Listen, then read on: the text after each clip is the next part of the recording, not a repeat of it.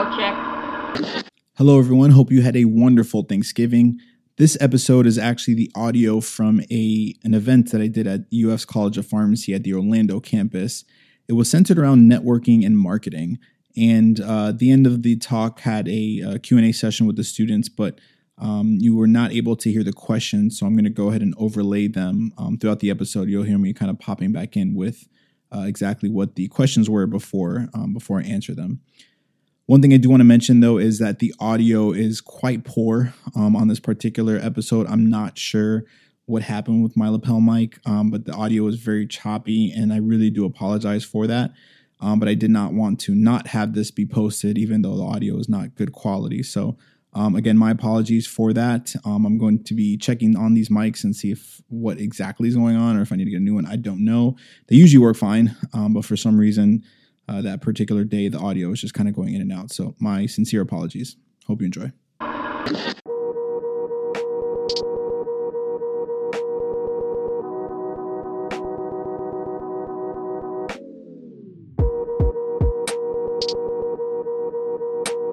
Whenever I have talks like these, I'm usually assuming that no one's like met me or heard of like anything that I talk about.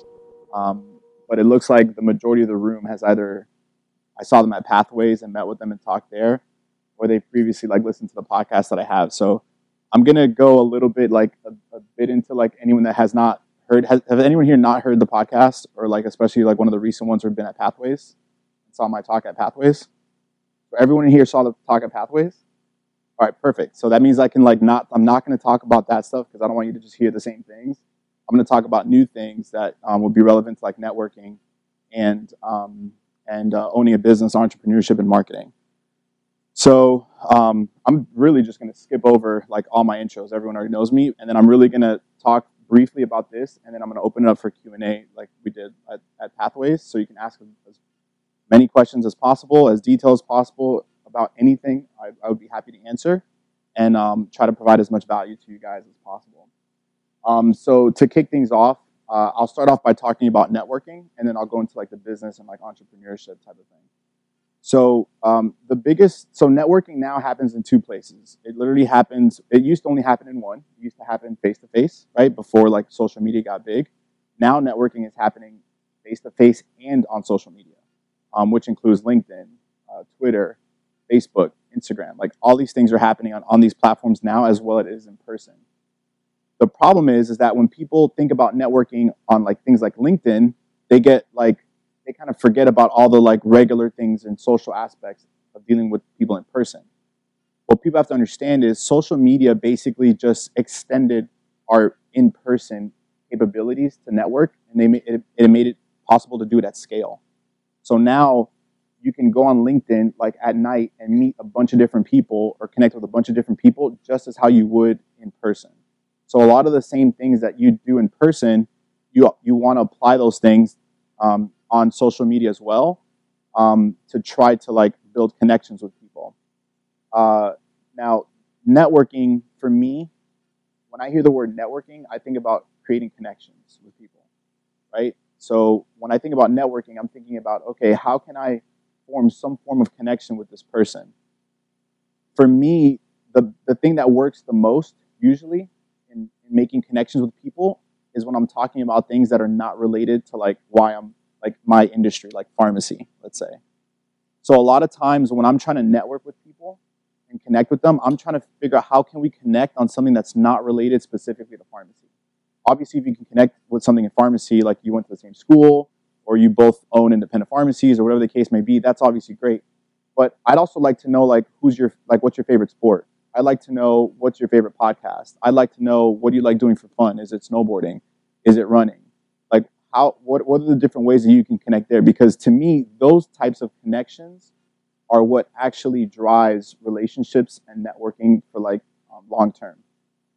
And the problem is that like you can hit the connect button with anyone on LinkedIn.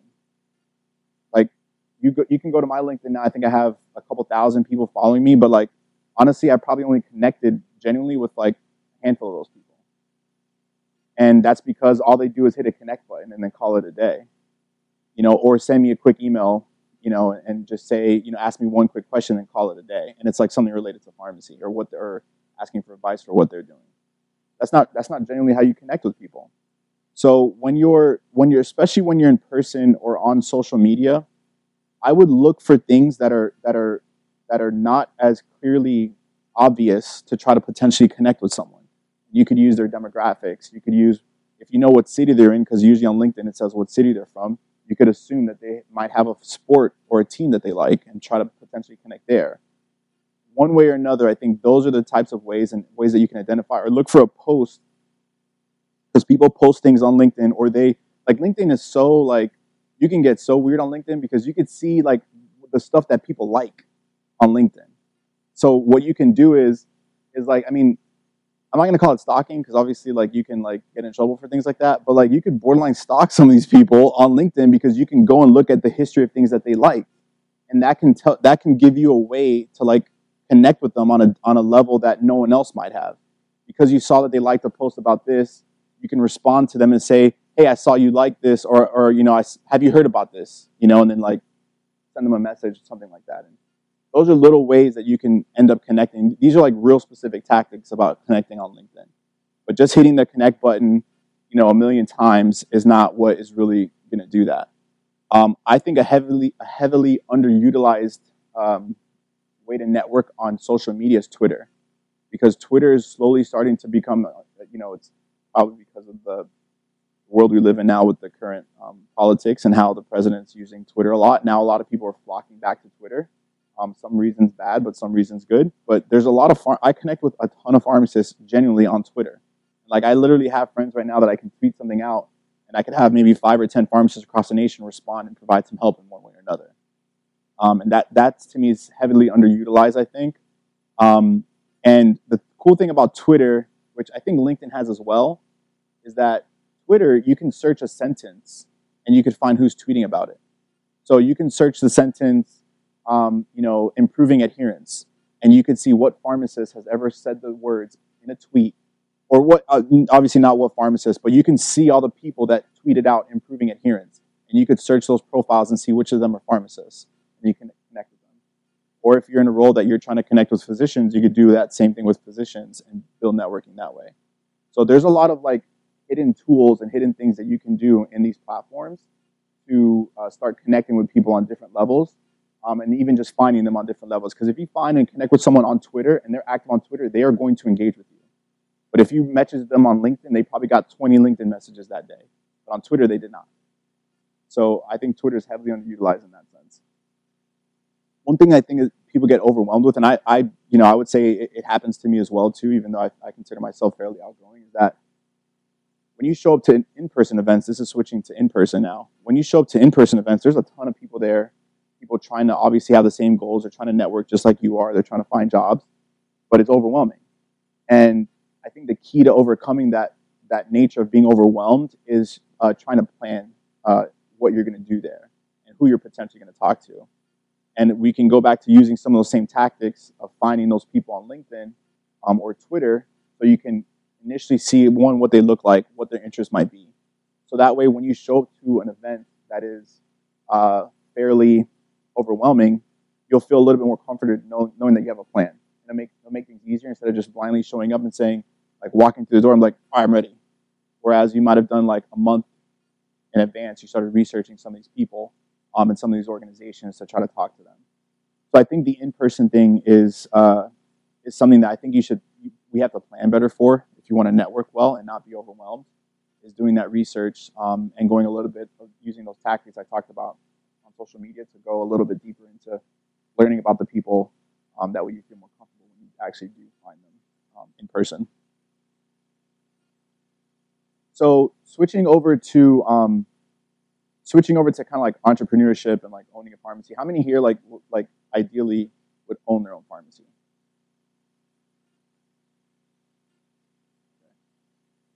So maybe a quarter of the room, I would say, would probably own their own pharmacy. So I, at some point, thought about owning my own pharmacy. And as you know, I didn't do a residency. I went straight into community.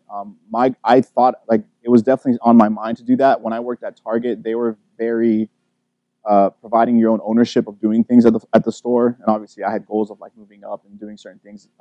But I also like had ambitions of like operating and creating initiatives and running my own pharmacy.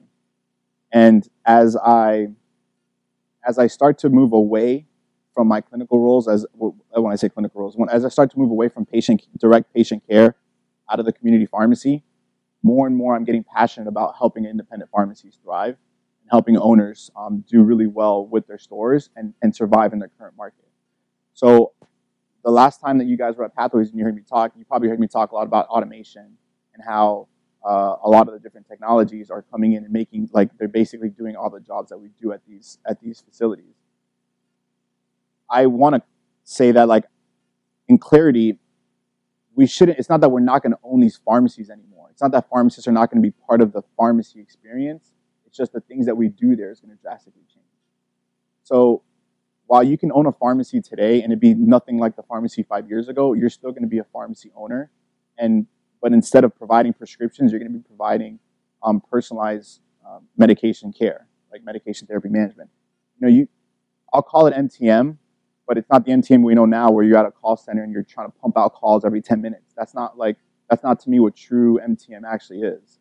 They're doing that here because that's a business model that they have to sustain, which I get it, that makes sense. But if you own your own pharmacy, you get to control that. So you can spend an hour with a patient if you want to, because your time was freed up because you have a robot dispensing your prescription. So these are the types of things that we have to try to say, all right, I definitely still want to own a pharmacy, but how am I going to compete now? How am I going to compete in this environment where DR fees are killing you, when you're competing with the CVS across the street, and you're having trouble finding hours and paying people like that. Those things start to become realities when you own your own store. So what I would do if I was running my own pharmacy, the key now is operating a pharmacy itself, like buying the medications, finding a computer software system. Those are things that are all pretty much done for you already. Like, you don't have to think about those things really, because it's all automated and like you can just find out. You literally hire a consultant. You find out what computer software do I implement. The consultant will likely help you get through all the DEA like filings and get your pharmacy going. Opening the doors of a pharmacy, I think, is not the hard part. The hard part is sustaining that business by getting more patients or offering more services to your patients. The way to successfully do that is, one, come up with innovative ideas to like serve your patients and provide profitable services, but that will fail if you can't market them. So what we have to understand as we start to become business owners and entrepreneurs is that, like, we need to become better at marketing. It's like something that we have to take seriously. And not even if you're not an entrepreneur, you have to become better at marketing yourself and your brand. And that a lot of the times are the same skill sets that's needed. So even if you are going into a role that's a corporate role, or you don't want to actually own your own business, you still at some point are probably going to need to develop some skills about marketing, which kind of also goes back to networking as well. But as an owner, what I would do if I had a store is figure out, how do I get more patients? And what I'm seeing now, what pharmacies do, does anyone follow like independent pharmacies on social media? Do you remember like what kind of posts you guys see them doing? Okay. Like promoting a service? Yeah. So obviously you have to promote your services because you want people to know what it is that you have available there. But one of the biggest opportunities as an independent owner, and obviously this could be done at a corporate level as well, but this is a lot harder to do at the corporate level because what I'm about to talk about can only happen locally. So as a local independent pharmacy, your goal is to get the patients around you to come to your pharmacy or to buy your services. So the biggest opportunity that these pharmacies have is to become, as a way of brand awareness and as a way of reaching more people and driving engagement, is becoming the newspaper of their town. And what I mean by that is, on social media, instead of posting about that their sunscreen is on sale because summer's coming up, or that they have flu shots, instead they would promote the fact that their high school football team just won a state title or a district title. Or they would post about their, a nearby college. They had some organization that raised X amount of funds for cancer research. Like these are local things that they should be promoting, because a lot of times their local uh, patients is the audience. And if I'm scrolling through my feed and I see the same thing over and over, that your pharmacy has flu shots available, or come in because we have Shingrix, or come get your flu shot. Like if I see that all the time, I'm going to get immune as I'm going through my feed to seeing that same thing. But if I see oh, awesome news, uh, we now partnered with the pizza shop next door. You can get a free large slice of pizza if you come pick up your prescription. Like literally, like little things like that is like how you promote your services and how you promote your brand, by working with nearby organizations, nearby schools, or nearby businesses. Or let's say you're not too far, because I've actually talked to, like the other day, I talked to a pharmacy that they're in a small town in like Kansas or something, Kentucky, I don't remember. It was okay.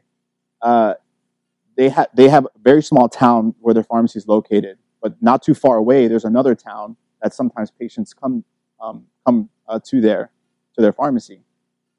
Being able to go to that town and highlighting a particular business coming from a pharmacy from a town not too far away, because they wanted to see something in that town, starts to spark awareness about your brand as a pharmacy, and starts to spread awareness. And you do that it takes time. It's not going to happen obviously in a month, but if you have a strategy like that in place for your particular pharmacy when you own a store, that's how you would build that sort of brand awareness about your pharmacy at scale, and people won't get like used to just like scrolling through and passing through your feed. So that's like really deep into the weeds of like what I think pharmacy owners should be doing and thinking about. If you guys are looking to like eventually own your own pharmacy, that is like, you have to start thinking about these different ways that you can reach people without it being a sales pitch. Like a lot of times we just want to sell our services, but it's a little counterintuitive, but you actually need to sell less on social media and do less about the sales and services that you offer, and more about like community, like things that are going on in your community, because that's going to drive the awareness of your pharmacy.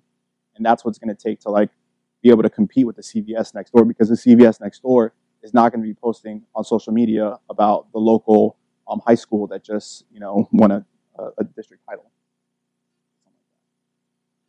So with that, I think that one other thing too, now this is going back to people that in general, like this isn't just for pharmacy owners, but for your general career. One thing that I think we need to do better that I didn't talk about at Pathways is start saying yes to things. Start saying yes to random opportunities. If you see something like popping up, whether it be an event, an organization, a job opportunity, I would highly get out of the business of saying no and get into the business of saying yes. Because that yes that you do, you might say 10 yeses, the fourth yes would be something significant. And maybe even the eighth yes would be something significant. The other 8 will be insignificant, and you might think of it as a waste of your time. But if you weren't in that business of saying yes all the time, you would have missed out on that 4th and that 7th opportunity. So get in the business of saying yes to things. The reason that I'm in my current position now is because I've always been someone that says yes to things.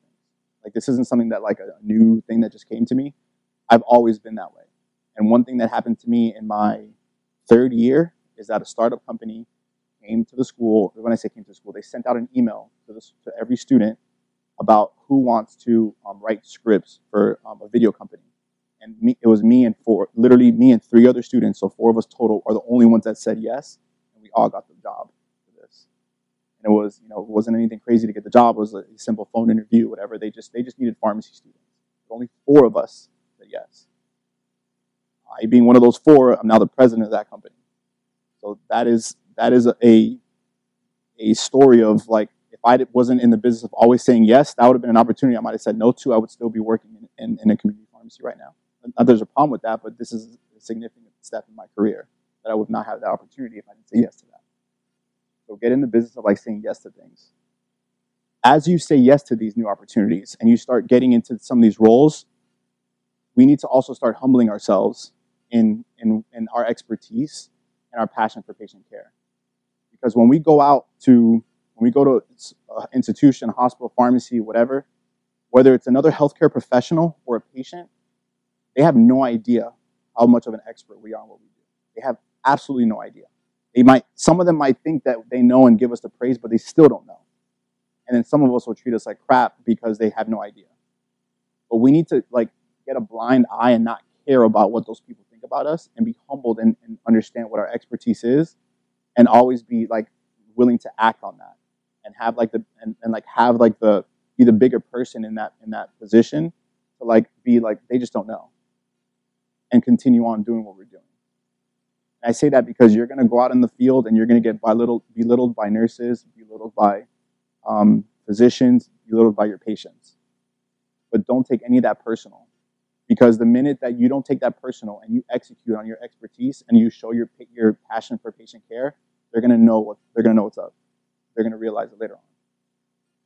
So, but if we sit on this high horse of like, I'm a doctor and you should call me doctor too, and you better address me how I should be addressed, like we're not going to do the things that we want to do.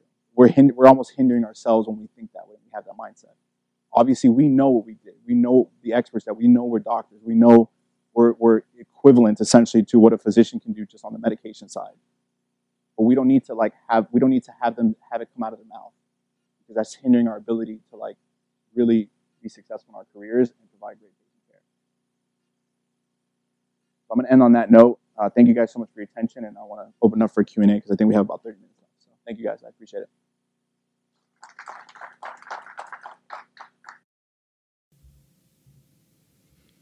So the first question from the audience was about marketing and kind of making connections. And what the student had asked was how to make some of these kind of not so conventional connections with people without kind of making it awkward, I guess. Like, how do you get over that first like awkward hump? Yeah. So the way it worked for me is like, hey, nice to meet you. Like, it's a crazy event here. Hey, super random question. And like you preface it with that, so they know you're not just going to come. It's just like super random question right there. They're going to be like, "What is he about to ask me?" And then it be something so subtle as like something personal like that.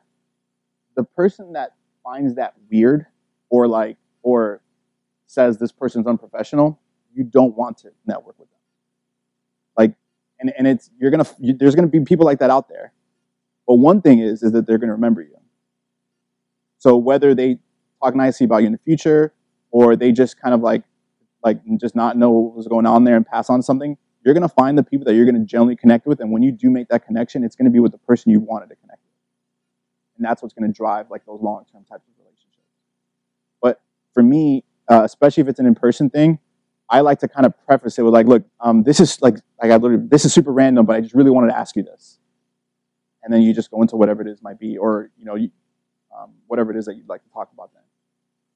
Immediately after that, you can move to something else about that's more quote unquote appropriate about like why you're there for, whether it be a residency or whatever it is that you're trying to network with them about. But they're going to remember you for that one thing that you initially approached them for. And that to me is like that. Those memories and memorable things are the things that for me is what end up sticking out in the long run. Next question was, what is it that VUCA Health does, and how are the videos accessed by patients, and is it patient-centered? Sure. Yeah, so it's a good question. So what our company does is we create medication education videos, and we license those videos out to like health systems, pharmacies, specialty pharmacies, and mobile applications. We have one particular solution that we have where, and we work mostly with independent pharmacies in this way, is that we get a QR code that goes right on the patient's vial when they pick up a prescription, and the patient can scan that vial with their smartphone, and they get a video about that particular medication. But then they also get access to patient education sheets and med guides, so they don't have to get all that paperwork that the pharmacies normally dispense with. So that's what our solution does for independent pharmacies. In terms of is it patient centered, I think one of the reasons why I think I'm great at leading the company is because my goal with everything that I do is about the patient, and I know that there's things that have to come along with that, including business success and marketing success and initiatives. But all of it for me goes back to the patient. So our medication education videos are patient-centric. It's for the patient to understand. We try to write them between like a 5th, 6th grade level is the goal, to try to write these scripts for these videos, so any patient can really understand it. And what's interesting about that is like I worked as a pharmacist in Miami, and in an area called Brickell, right? Which is I don't know who's from South Florida, but it's a fairly fancy area. But it's also downtown, which is where it's near, is also a lot of people that are homeless that live there. And I worked at Publix, and we have free medications, a free medication list. So homeless people obviously it's a great service for them. But what happened is, what I learned is that I could have a homeless person walk into the pharmacy, and ask me about like how to use an inhaler, and an hour later I can have someone that owns a private jet walk into that pharmacy and ask me how to use that inhaler. So health literacy is not like an educational thing, like about like someone's background, like if they're a lawyer, if they're a financial expert, or if they're homeless, they're still not going to know about the medication, no matter what level of education they probably had. And that's why it's important for us to create these videos in that way, because it doesn't matter to me, like it doesn't matter how much education you have, we still need to break this down like in a simple way for you to understand, because health literacy is a huge problem. And that's kind of where we stand on that. So it's all patient centric. The next question is what VUCA Health provides is an actual like mobile app. Yeah. So good question. So when you scan, so there's two ways of creating a mobile experience for a patient or for a user. So this can be general, but I'll get to specific. You can create an app, which you can get off the App Store, which requires app development, or you can create a website, which like lies on the internet, which doesn't require like pushing of updates and things like that. I mean, that's like really intuitive. But our particular platform, when you scan that, it takes you to a website that's hosted by us. So the patient actually doesn't have to download any other apps to access this. We actually don't have a mobile app. Our company houses the videos on a website for that solution. Now we do have an API, which is API stands for Application Programming Interface. Basically, it allows our videos to be integrated into someone else's website or someone else's application, like from the App Store. So we do have certain customers that will use that API to integrate our videos into their own app, which then patients can download and always get access to, or they can integrate our videos into that website. If they're developing a website, they can use our API to integrate the videos into that website. Do you integrate with the pharmacy management software systems? Yes, it does. So our solution with the QR code, it's absolutely a requirement for the most part that we have to integrate with that pharmacy management system for them to be able to include that QR code on there. And it's really interesting. I mean, I didn't even know about like pharmacy management systems being a business before I got to the role I'm in. I mean, it's just something we just don't really learn about. But there's about like 10 to 20 different pharmacy management systems that serve the majority of independent pharmacies. Now, CVS and like Walgreens, some of those people will build their own pharmacy management system, so it's all internal. And some of them will use like an enterprise system, like Publix does. They'll use McKesson's system, and that's like for enterprises. What's interesting about pharmacy management systems is there's pharmacists also working for those companies, which obviously makes sense. Like they're designing programs for pharmacists. You should have pharmacists working there. So that's just a random opportunity that pharmacists could have out there. And I think a community pharmacist is the best pharmacist for that type of role, because you have lived the day-to-day of what the needs are of those pharmacists and patients. So why not you be the one to like design those experiences for the patients and pharmacists? But we do have to work with them to integrate with those really are our main partners. This one was a good question. Are there any apps out there that help patients manage their medications? There's a lot of apps actually. Yeah, there's like 5 major ones that like one of the apps is actually one of our partners. They use our videos in their application, and it's called MediSafe. So if you anyone could download MediSafe on their phone. It's a medication reminder app essentially, and they have millions of users. They have I think at least 5 million users that have access to like those reminders. The way that they use our videos is if a patient wants to like get reminded about their medication, what if they forgot what they're using it for? They'll just go to our video and get quick information about it. But there's a lot of apps actually out there that are available. One thing about entrepreneurship too is the underutilization of Google. Like Google has the answers to literally everything. It's ridiculous. So like the way that I learned how to market, the way that I learned how to start a business, the way that I learned how to do almost everything that I do, I literally start at Google. I just start Googling the stuff. So like if there's things that you want to do, like don't be scared to just hit Google and like go through some like a couple pages of search and find the answer. But like when you have like an interest like that, you can just Google it. And the reason I'm bringing this up is because there's not always a time that you have these thoughts and things to think about it, to talk that we can talk about. But I'm sure you're going to have more thoughts maybe like later today, tomorrow, next week. Google it and get educated about it, because there's so much that's going on in pharmacy that we just have no idea about. Because in school we're stuck in a box, which I understand. Like we have to become pharmacists and graduate, but there's so much more opportunities out there that we have no idea about. I don't think there's a pharmacist working for that company. I'm not sure, so I can't really go on the record if that's official, but they definitely should have a pharmacist working there. And any app or any platform that has patient care or patient education involved, a pharmacist should be on staff, or at the bare minimum, a consultant for them. And all these companies have no idea they don't know about our expertise. So we need to start marketing ourselves better to show that, because there's so many roles out there for us to be able to like be a part of. Yet all we're hearing is like news of stores closing and news of like how bad the industry is. But they have no idea that like on the back end of all these like technologies happening, there's opportunities for us to take advantage of and be a part of. So we need to like also start thinking about every time you hear some bad news happening, just know that on the back end of like something, there's like more opportunities popping up for us. We just don't know about them, because we're not Googling the things to like figure it out and learn about all these things.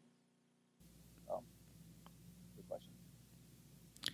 One of my favorite questions was, is it hard to be an entrepreneur? And what advice do I have for people that are thinking about being an entrepreneur? Sure. All year that I've talked, that's probably one of the best questions I've had. No offense to anyone in here that's asked me a question before, but that's a really good question. And the reason is because a lot of people are confused about entrepreneurship and the fact that a lot of people, like, they try to build their brand and do all these things so they can work less. Right? They think it's going to be easier. They think it's going to be better. But like owning your own business, it's like it's like having 2 jobs to do. So it's almost like at a bare minimum, you're borderline working 8 hours a week to be an entrepreneur. Usually, that's being that you're starting everything. You're the one responsible for everything, because if there's a problem on your day off, you don't have a day off, right? Like you're the one responding to that. So I think a mindset about entrepreneurs is the fact that if you want to be an entrepreneur, you have to realize you're likely going to have to be working way more, and it's going to be much harder and much more stressful over the long run. When I say over the long run, sorry, let me rephrase that. Initially, it's going to be way more harder and way more stressful than what you would have been working if you just got a regular job. Because when you show up to the pharmacy, like, or whatever job you have, like you clock in, you show up, you do what you need to do, you walk out, you go home, and that's it. And that's your 40 hours a week, right? Sometimes you have like, oh my God, I have to come in an hour early, I have to stay an hour late every day. That's still not compared to like the work that entrepreneurs put in. I know it sucks because like some people are not getting paid for that 1 hour, but that's a big thing that like community pharmacists have a problem with. But then they don't realize if they actually wanted to own that pharmacy and they were like the last line of defense for that pharmacy, that they would not be working. They would not have a day off. So I think that that's one like thing to like understand about like what true entrepreneurship and what the reality is for the most part. Because if there's a small leak in the pharmacy, if you're working at a Walgreens or CVS, you call support and they send someone to come and fix it. And you continue on with your day. You own that pharmacy. You were the support. Like, you're either fixing it yourself or you're on the phone with plumbers or different people like trying to figure out like what to do. So that's, I think, something that is not clear with entrepreneurship. And I think the next part of your question was like, what should people do? I think to like if they were thinking about it, I think is that, or like what the benefits are. The thing about the benefits are, someone like me, I like to know, like I'm at my best when I know I'm in control. And I think that even like accountability is big for like an entrepreneurship. And I think we love that. Like entrepreneurs, like for the most part, love accountability because they know that like if something happens, it was their fault, good and bad. It's your fault. It's up to you. So I think great entrepreneurs do that. But I also think that that role of accountability plays a role pretty much everywhere. I mean, if you go and you're actually going to be an employer at another job, is to like understand that like everything that happens in your immediate control is your fault, but also realize that you can't control everything. And it's okay. Like that's just the nature of like you being an employee of a particular job. It's like you can't control everything. So only worry and focus on what you can control. A lot of stress, a lot of the sources of stress that occur to people that are employers are they're worried about the things that they cannot control. Right? So like you shouldn't be worried about things you can't control because you can't control it. So I think if you're going to be an employer somewhere or employee somewhere, focus on the things that you can control and be happy with the outcomes of that because you were able to control that. Anything outside of that has nothing to do with you because you can control it. The long-term, I think, effects of it is that you are, for the most part, an entrepreneur. You're doing it because that's what you want to do. And given that you're successful in that, at any given moment, like at later on down the line in your career, you'll get the opportunity to do whatever. Like you'll be doing whatever it is that you want to do at all times. So if you don't want to work Monday and Tuesday, you don't work Monday and Tuesday because your business is doing well. And you have employees that are running it. You want to go on vacation with your kids or your family, whatever the case may be. Those to me are what the real benefits are. The problem is that it'll take you like 10 years, 20 years to get to that point. But I'd rather put in 10, 15 years of like extremely hard work to get to a point where later on I can have the luxury to take a week off whenever I decide to, and I don't have to request that time off. So that for me is what like drives me to continue like grind every day. What regions does VUCA Health operate, and what competition do we have? So I think about our company is a national company, so I don't think in regions for the most part. When I think about competitions, we have competitions using a national competitor. We're lucky in the fact that our video education library has no direct competition. So there's no one on earth that has the amount of medication-specific videos that we have. They might have written content, but I wouldn't, or maybe even a little bit of audio, but I would not consider them a direct competitor because they can't compete on our level. They might think they're a competitor, but we really don't because you either want our particular service or you don't. There's no like you want it, but you have to choose. It's like you want our education videos or you don't want them. We do have some indirect competition in the sense of a lot of times people don't want video. They think that it's not, they're like, oh, people are not going to watch it or they can't access it. And that is technically indirect competition because it's going against, obviously, the success of our business.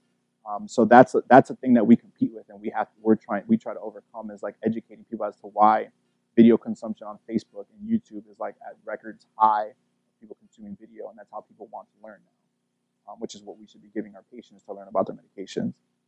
How do you keep up with the people you're connected with, and also how do you foster your networking and build relationships? I do it for the most part not on LinkedIn. For me, I do it on Twitter a lot or through email and text messaging. Because to me that's just more personal.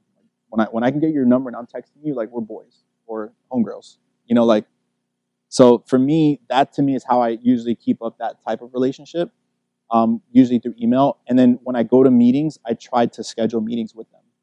I say, hey, and I do this literally every show I go to. I'm reaching out to people. Hey, I saw you're going to be at this place, or are you going to be here? I'm going to be there. Let's grab dinner. Let's grab lunch. Let's meet at your booth. Let's find some sort of just connection, like where we can just talk for 5 minutes, whatever the case may be. Sometimes it's an hour dinner. Sometimes it's just a quick hello, 5-minute talk, whatever. That's just how I do it. But a lot of times it starts with LinkedIn, and that initial connection happens with LinkedIn. But it ends up being on like some of the more personal platforms like email, Twitter, and text messaging. To answer your question, did you have another part to that or no? Does it ever become overwhelming? It is, yeah. And like I'm lucky that I don't have this problem now, but there's people that have way more followers than I do that not necessarily in pharmacy, just in general, that they get their inboxes and their text messaging is like hundreds of messages they have to go through. Like at some point that could get overwhelming. I'm lucky now where I can fairly manage it for the most part. Sometimes I miss like some messages here and there that like people send me a DM or a text, and sometimes I'll get back to it and I get like caught up in some other things and I just miss it. So it does get overwhelming though. And like right now I have like 30 connections waiting in my inbox for LinkedIn. I have to and now I'm trying to be more selective because like some of them like there's like these random people that are like financial advisors. Like when you become a pharmacist, you're gonna get freaking slammed with financial advisors like trying to like like get your business because you're going to be making money and need to manage it. Which I'm not saying that like you shouldn't have one, but even when you do get one, you're still going to get like 100 people like asking you if you want a financial advisor. So I have a lot of those people in my LinkedIn inbox. I like go through because if I accept all of them, I'm getting an email and they're like one of those like people that are just looking for like more business. I'll accept it and like 10 minutes later I'll get an email like, hey, do you need business or like da-da-da? I'm like, no, like because I want to respond and be nice. So I know they have a meeting in like 10 minutes. But just send me a DM if there's anything I can do to help out with anything. But thank you guys so much for your attention. I appreciate it.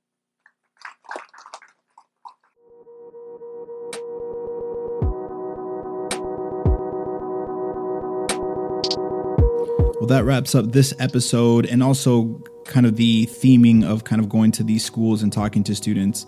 The next couple episodes are going to be more centered around kind of how episodes have been in the past, where it's going to be just one-on-one interviews. So I hope you guys did kind of enjoy that little mini series that wasn't really planned, but it just worked out where I did a lot of them back to back and had the content to edit. So don't forget to follow me on any of your favorite social media platforms. I'd love to connect. And as always, thank you so much for tuning in, and I hope you have a great rest of your day. Pharmacy.